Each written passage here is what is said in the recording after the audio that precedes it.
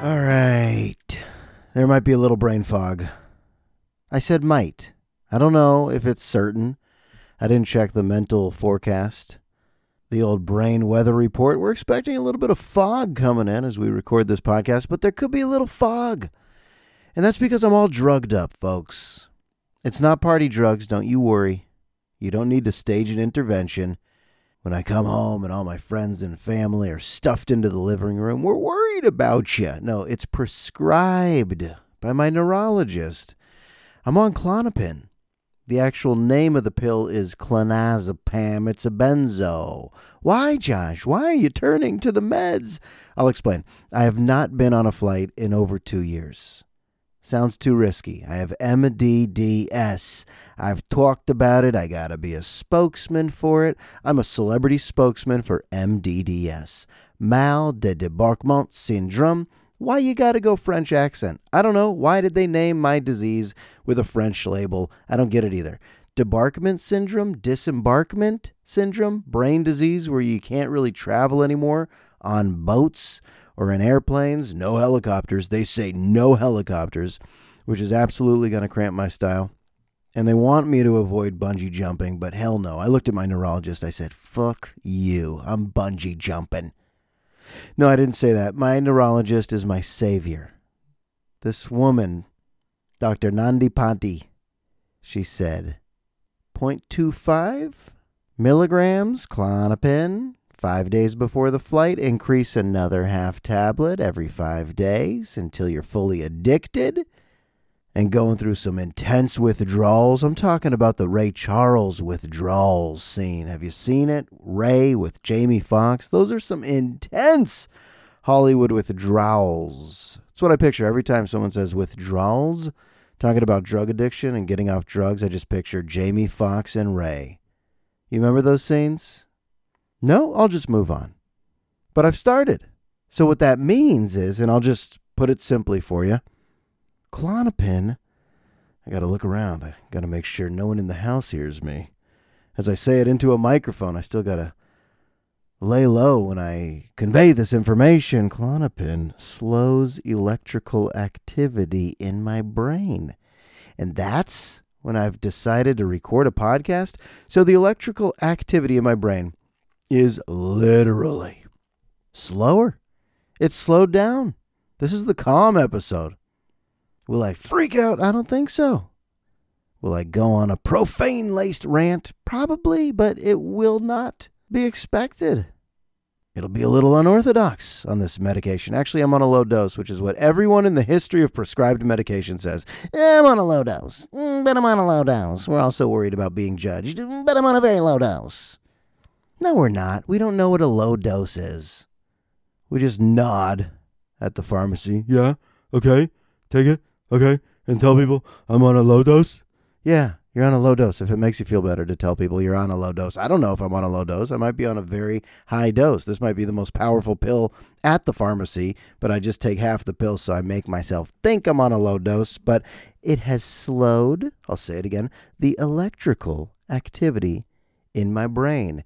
It is supposed to calm my nervous system. So if I get on this airplane on Thursday, I'm flying to Denver. Hope there's not a lot of turbulence. And then you get on the tram. I'm scared. If I'm being honest, I'm a little bit scared, but also very confident. I'm feeling optimistic. Plus, I got to do it. What am I going to stay on the ground forever? It doesn't sound so bad. I mean, I'm not from the shittiest area. I could still go to San Francisco and Inverness and Tamales Bay and Point Reyes and up to Wine Country and Tahoe and Big Sur and make all these road trips. Yosemite. I can still get in the car and go places that are worth visiting from Avila Beach all the way to the Canadian Rockies. I'm going to be fine. Plus, I don't have that thirst for travel that a lot of people have. I'd be lying if I was like, I've always wanted to see Nepal. Fuck Nepal. Fuck Nepal. Honestly, and that's why I wanted you to tune in. Fuck Nepal. I'm just kidding. I know nothing about Nepal, but if I Googled it, it's probably beautiful and the people are very nice, and maybe I would like to visit one day. But where was I? But I digress. But where was I? I'm on a low dose. Whoa, his brain activity shut off. Not too low of a dose, Doc. The idea is that if I suppress my nervous system, slow down my energy, my synapses, my breathing, everything people try to do naturally with mindful meditation. Well, now I'm just doing it unnaturally. Same result, a little more amplified, but I'm doing it. I'm reaching that mindful slow down your breathing so I can get on a flight, and hopefully when I depart, I'll be fine. I won't be bobbing and swaying, which I've said is not even the worst part. The worst part is the cognitive impairment. You can't focus. You get irritable. You get anxious, and it lasts for months. Honestly, it lasts for months. So if this doesn't go well, I'll probably never get on a flight again. That sounds dramatic, doesn't it? But there are going to be some breakthroughs. I'm reading a book right now by Dr. Shin Be. Now, you look it up right now so you know I'm not lying. S-H-I-N. His name is Shin. Last name is Be. And I think he's the leading researcher on MDDS. And the book's 185 pages, so I'm going to plow through it in the next 2 days. The point is, it should be treatable. This shouldn't be something that is a death sentence where people just have to live like they're always on a boat forever. And here's the point. When your brain is putting so much focus towards trying to make you feel stable, it robs you of all of that good energy. So you do feel so much brain fog. And I've done things with the brain fog, like taught my classes and hosted radio shows. Radio shows? I think the word's radio. He's on a low dose.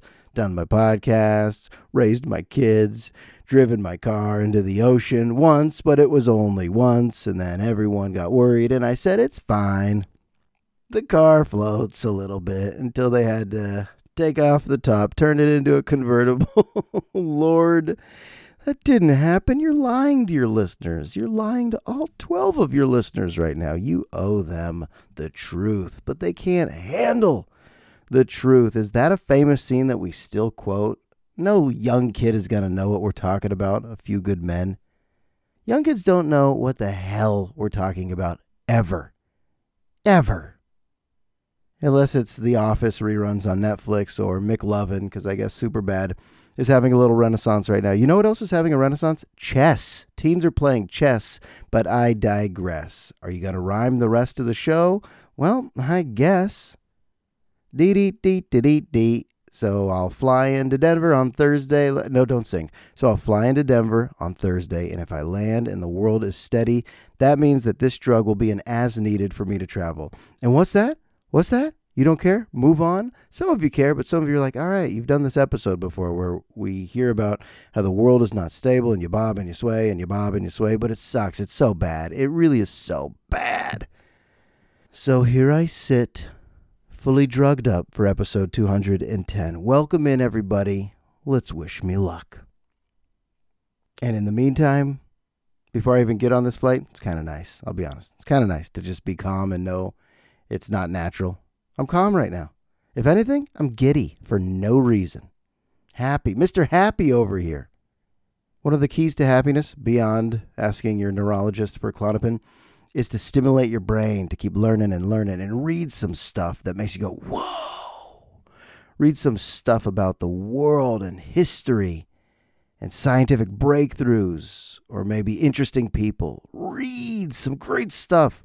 I got a Carl Sagan book right now.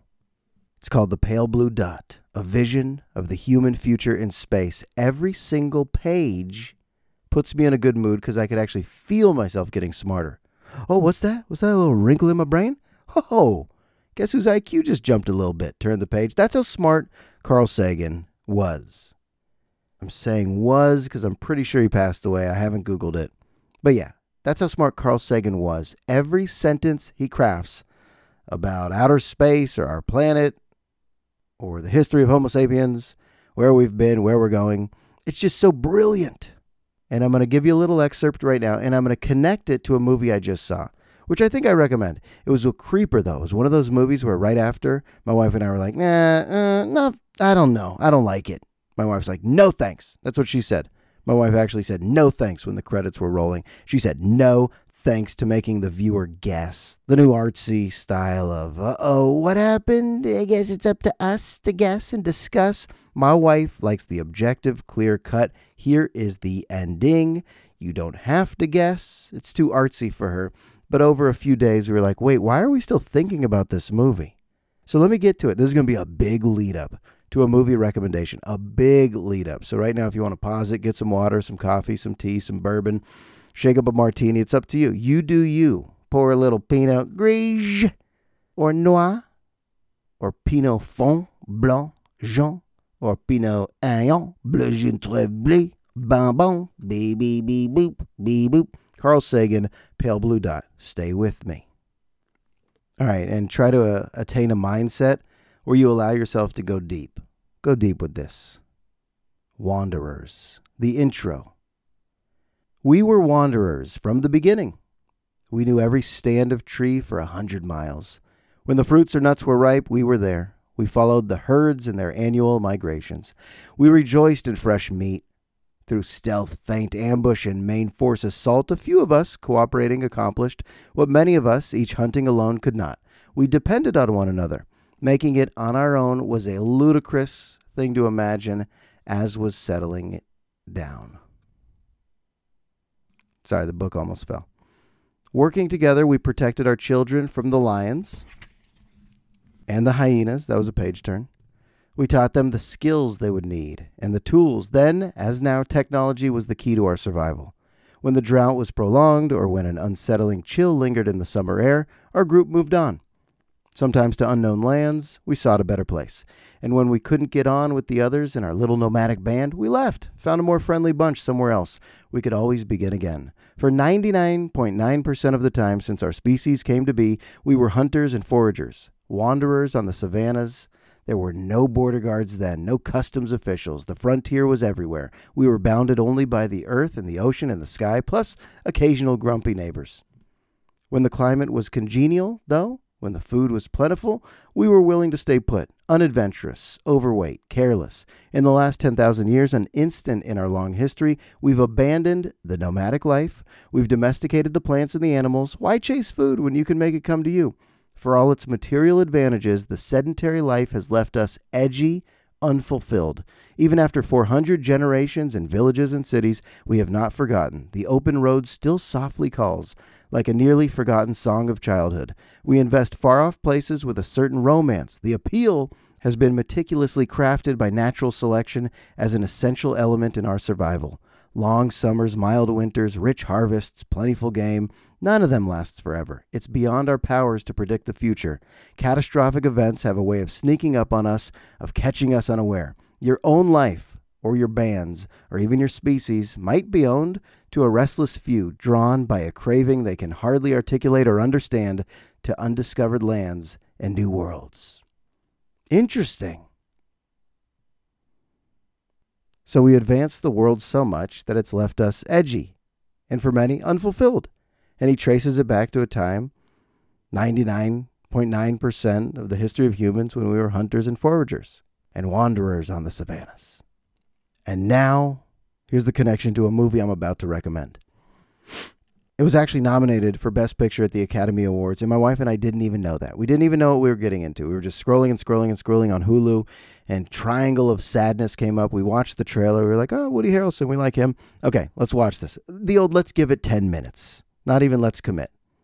Had I known it was nominated, I would have had expectations, but I had no expectations. And it's 3 chapters. The first, just like a model couple discussing their relationship dynamics. Fine. The second part is on a yacht, a bunch of rich people.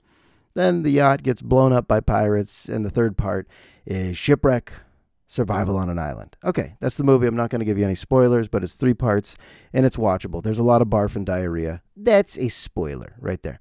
All right, so back then, what Carl Sagan was just describing, hunters, foragers, wanderers. Would you have any status? Was there any status in your community, in your little group? Sure, it was probably who was the best hunter, who could make a fire, who was quick to catch a fish, right? Who could fist fight a buffalo and get a few shots in. There was probably someone in your village who was like the Michael Jordan of all that hunting shit, right? I still say the Michael Jordan of. Would my students get the reference? I don't know. They would just think shoes? You mean Jordan from the shoes, the logo? No, he was a basketball player too. The Michael Jordan of fighting a buffalo and fishing and making fires.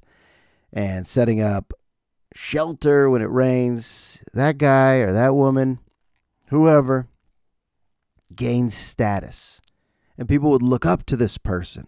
That's natural leadership skills emerging.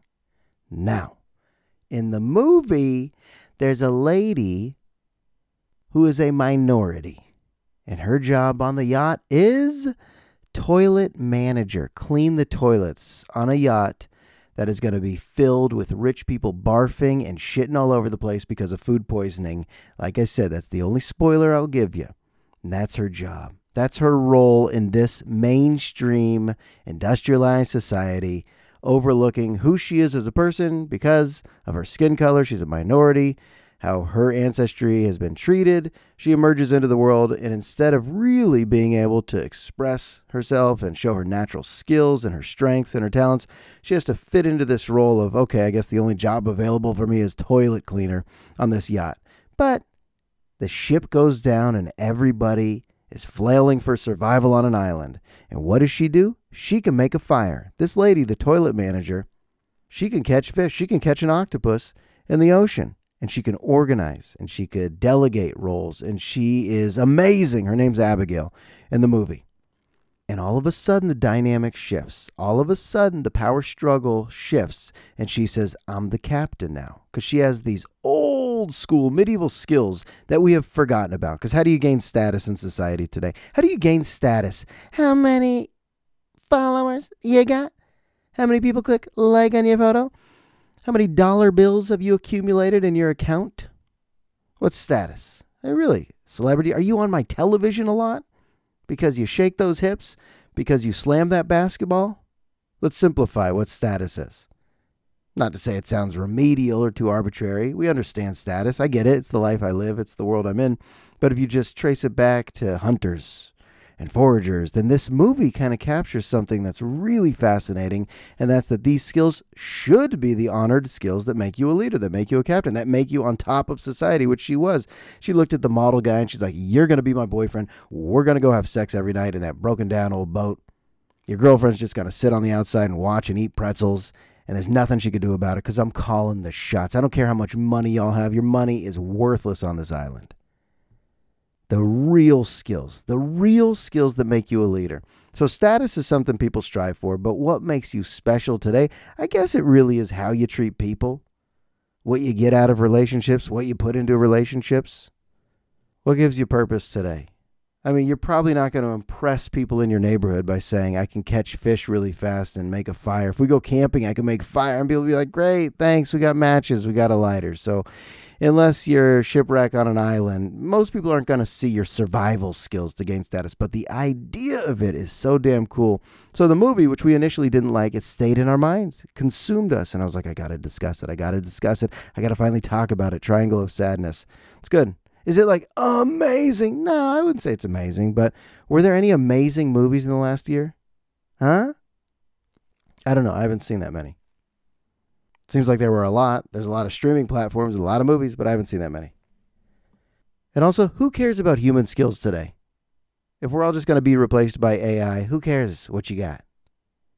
Oh, you're good at science. Oh, you're good at math. Oh, you can sew. You could do art.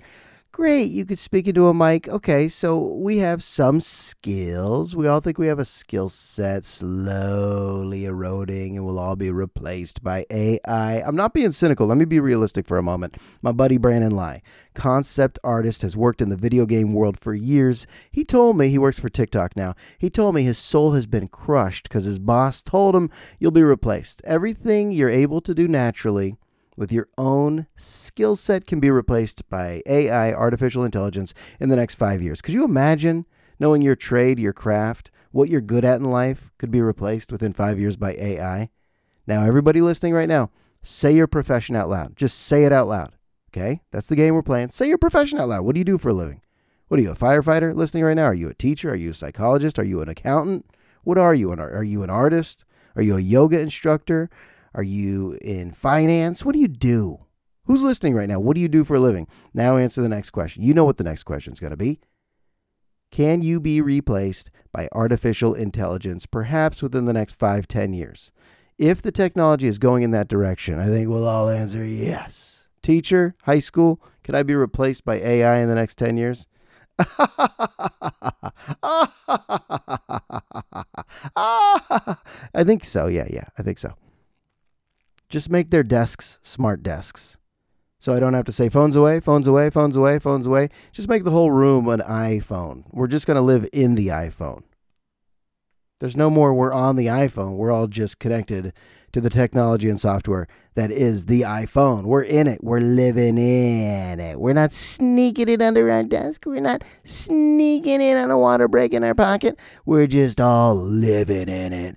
Living in it. Living in your iPhone. You know that old song by Boz Scaggs? I think most of us just don't want to know. Right? It's bad for our ego to know how replaceable we are.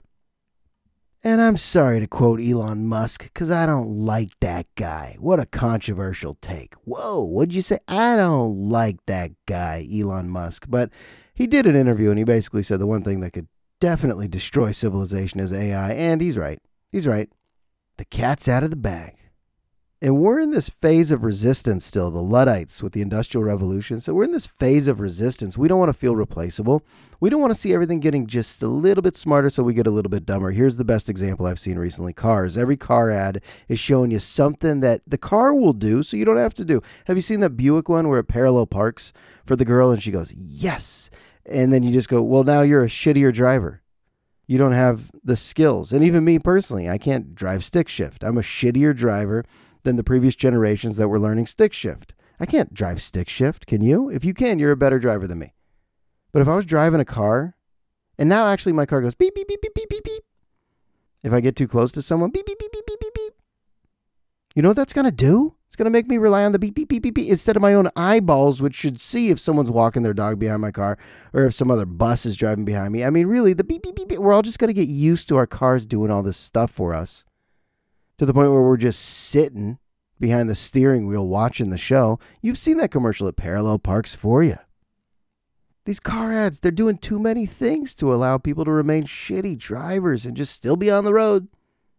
Parallel parks for you? So you don't have that skill and you're happy about it? Your car will now alert you to all the things you shouldn't be crashing into. And your car will even hit the brakes for you. And your car will play the song you want to hear. Windshield wipers, you don't have to tap that. The car's got to put on the wipers when it feels the first raindrop. All sounds good, so why am I being negative about it? I think, we're in that phase. In 10, 15, 20 years, there won't be any opinions like this. There won't be any opinions resisting it, but we're all seeing it pop up now. And my friend Brandon has to be told by a boss, we don't need what you got. Sorry, within 5 years, good luck. That resume is toilet paper. That's some sad shit. And then what? We fast forward and the video games are going to be better? Is that it? If teachers all become holograms and robots in classrooms, and some of you are going, but what about the human touch? AI could have a human touch. It could have a better human touch.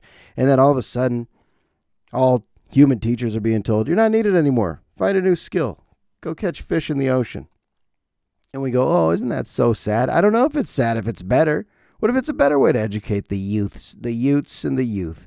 What if it's better to do it this way? Then aren't we the smartest group? And are we even this? Oh, I could get real deep. You could tell I've been reading Carl Sagan.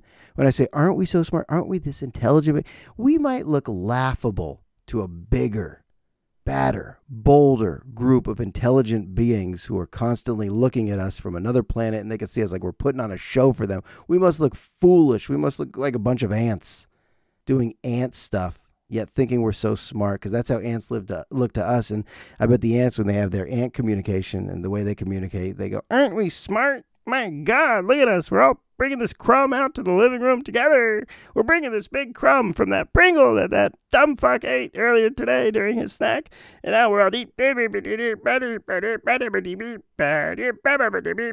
And then someone steps on all the ants and we get sad for the ants. But really, those ants think they're so smart, just like us humans right now. Look how smart we are. We're doing our podcasts and we're parallel parking the cars and we're tapping the brakes. And what else are we doing that's smart?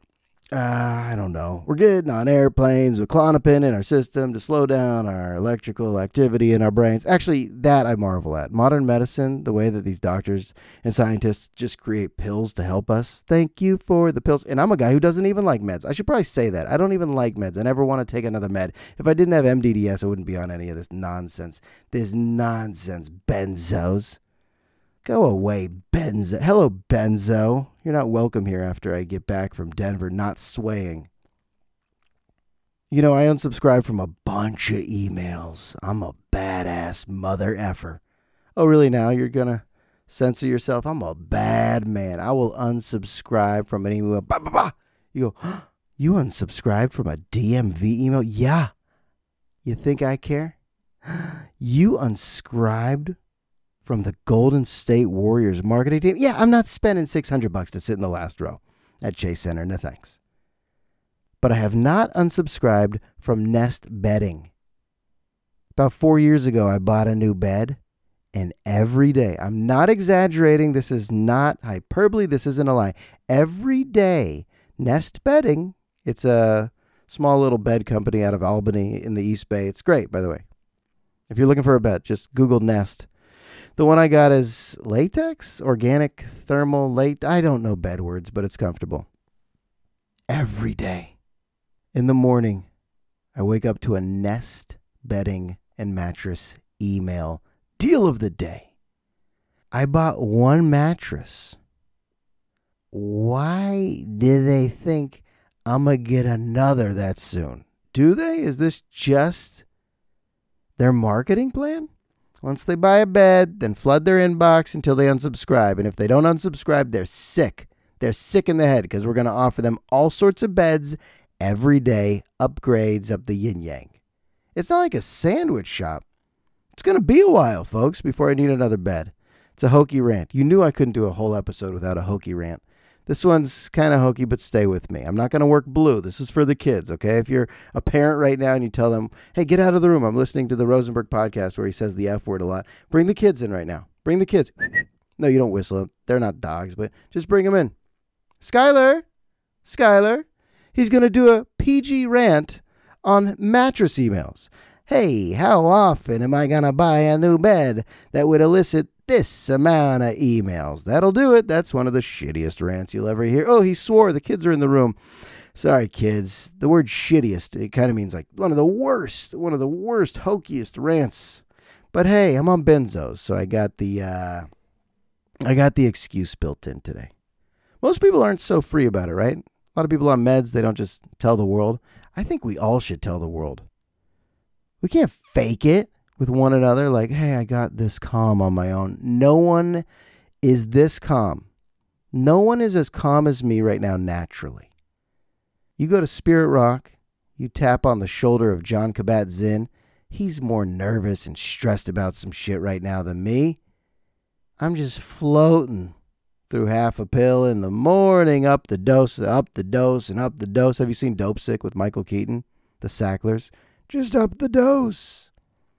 Mr. Sackler, I don't think we can do that. Well, tell him it's for breakthrough pain.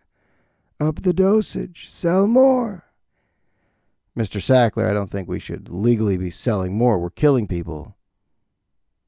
Well, then kill him with kindness as you offer a new mattress every day. Mr. Sackler, we're not in the mattress business. We're in the business of killing people with opiates. Breakthrough pain. Petting my mastiff. Up the dosage. It's a sad show. Michael Keaton was so good, though. Have you seen Dope Sick? Is this an old reference? If you haven't, if you're like my wife and I, we just scroll on the TV till we pick up a book and get stimulated by Carl Sagan. Watch it. It's fantastic. I'm done. I got to pack my bag. All my bags are packed. I'm ready to go. I'm sitting here feeling all the benzos. Already I'm so lonesome. I could die? Oh no, that's not a good lyric. Am I getting the lyric wrong? I probably am. My wife gets all the lyrics, and my 5-year-old, she knows all these Taylor Swift lyrics already.